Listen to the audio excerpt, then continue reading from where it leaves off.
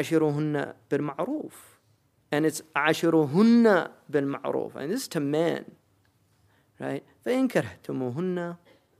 I mean, some say that bil-ma'ruf is 3 things, and some say it's 4. The 3 things are mentioned in the farewell Hajj. You have to give them their nafaqah, which is you have to clothe and feed them and house them. So you have to give them that. You also have to be fair in your intimate relations with them. You can't deprive them of intimacy. That's a right of a woman. And then the third one is al-ijmalu fil qawl, is speaking to them in a beautiful way. That you never speak to them harshly, cruelly, what they call in this culture mental cruelty, treating people with abusive words. And Mutanabbi says that the tongue's wound is often more painful than the sword. And there's a lot of truth to that. The tongue can actually hurt more than a cut can hurt. So عَاشِرُهُنَّ بِالْمَعْرُوفِ فَإِنْ كَرِهْتُمُوهُنَّ. And if you don't like them, maybe you don't like them.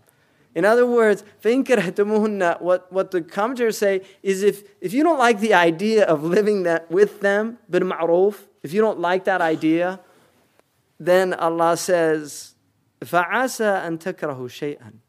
Maybe you hate a thing, وَيَجْعَلَ اللَّهُ فِيهِ خَيْرًا كَثِيرًا, and Allah puts in that thing great good. So maybe you don't like this, that I'm telling you that you have to live with them and treat them with dignity and with care and concern and love. Maybe you don't like that idea for whatever reason. Then the response is فَعَسَى, right? That perhaps you dislike a thing and in it is much good for you. We've heard that before about fighting for the sake of God in the Quran. Same thing. كُتِبَ عَلَيْكُمُ الْقِتَالِ. This thing has been decreed that you have to do this from time to time to defend what's right. Nobody likes it. Nobody wants to go out and do that unless they're ill. I mean, it's a sickness in the human heart to want to go and kill people.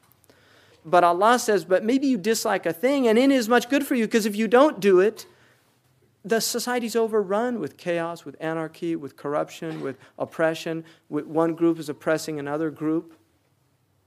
And the Muslims they're not people, they've always been people that stood up for their rights. And that's why if you read Solzhenitsyn's, I think it's a trilogy, he's got a section where he talks about the Chechens in the prisons. And he said the Chechens, who were the Muslims, he said they were the only people that wouldn't submit to the Russians. He said the thing about them is that they had this dignity and they would never grovel, they would never abase themselves. And Solzhenitsyn comments that the strange thing about that was, he said it put fear in the Russians. They were really troubled by them because they wouldn't become these pathetic, submissive creatures. And that is because they knew La ilaha illallah. I mean, really, don't think that it's just, that has to do, I mean, it's partly the Chechen character, right? Because they're tough people. They're mountain people, and mountain people are like Afghanis. They're tough. They live in tough climate, and they learn to, that the world is not an easy place. I mean, places where there's heavy winter, people learn that sometimes food is scarce and sometimes people starve. But it's still rooted in this knowledge that you're not my God and I don't have to bow down to you.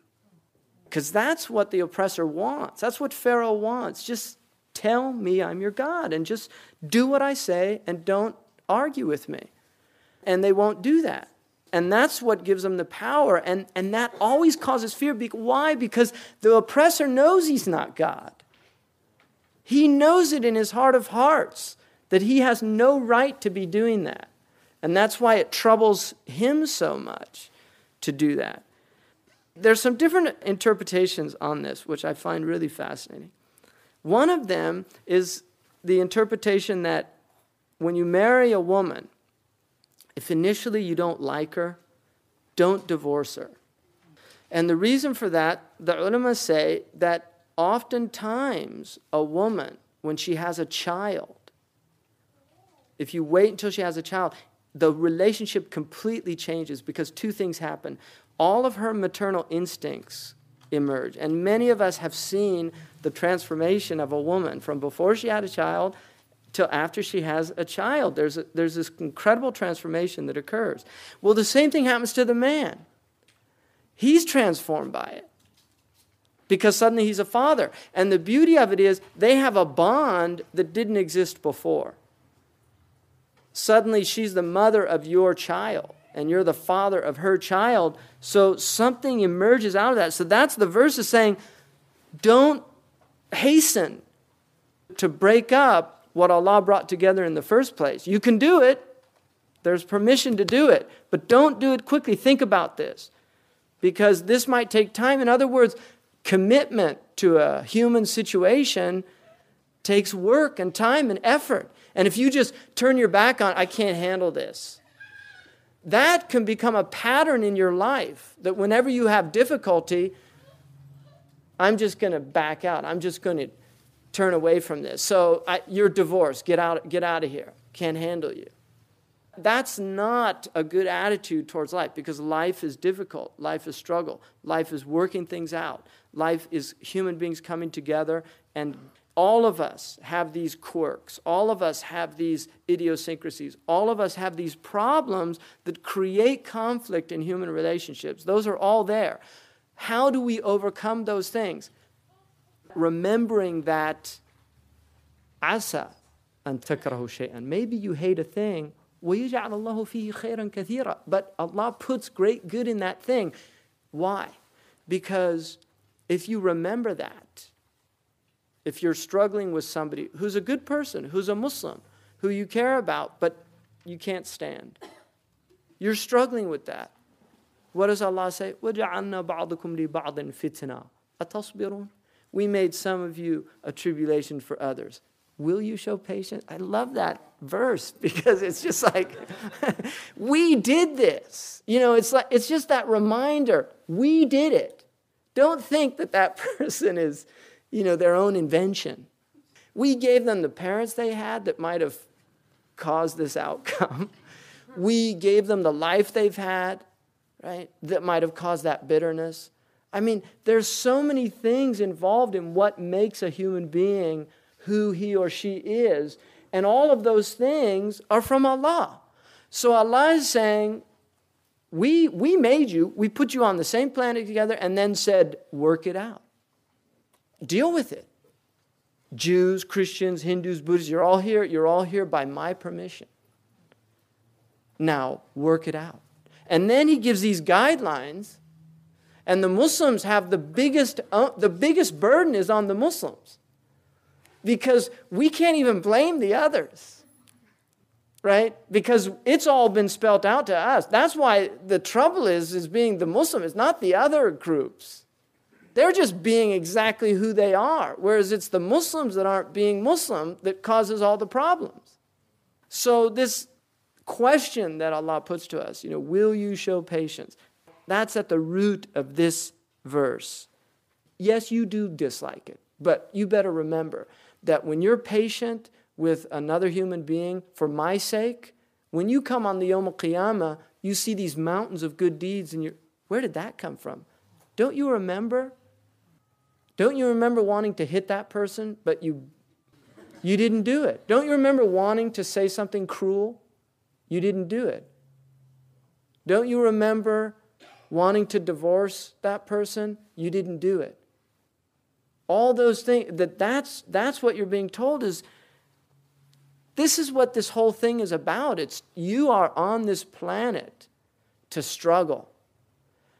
And if you keep in mind that the struggle is for a reason, that when that reality is manifested to you, when we remove all these veils and everything's perfectly clear, and then you realize, subhanAllah, when people go into paradise, it says in the Quran, قَوْلٌ مِّن رَبِّ الرَّحِيمِ, salam. People will, for the first whole experience, I mean, it's said in the hadith 3 days, but it's obviously not like a day in the eyes of Allah. I mean, it's in another world. But it says for the first 3 days, people can only say, salam. Salam. It's just all you can say just by being in a total state of peace. That's all you can say is salam. Because that's what this is about. It's udkhulu fi silmi kaffa. Come into this state of peace, all of you, the whole lot of you, come into it. Don't go into these other states because they're horrible, they're painful, they're going to tear you up, they're going to make you sick, they're going to depress you. They're going to fill you with grief, with remorse, with bitterness, with hatred, with anger. All these things that make you feel terrible when you submit to them. Don't submit to them. Go this other route. And that's what this is about.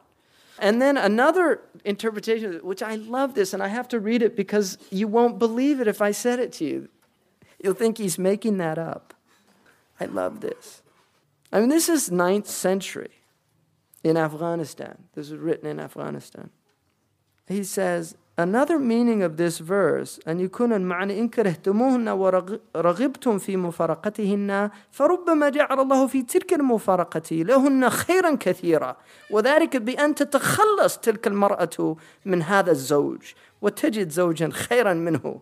He said, and one of the meanings of this is that if you desire to get rid of this woman and divorce her, maybe Allah will actually make that such a great blessing for her because she gets rid of you and she finds a much better husband. I just thought that was so great. He's like, maybe you're the problem. Did you ever think of that?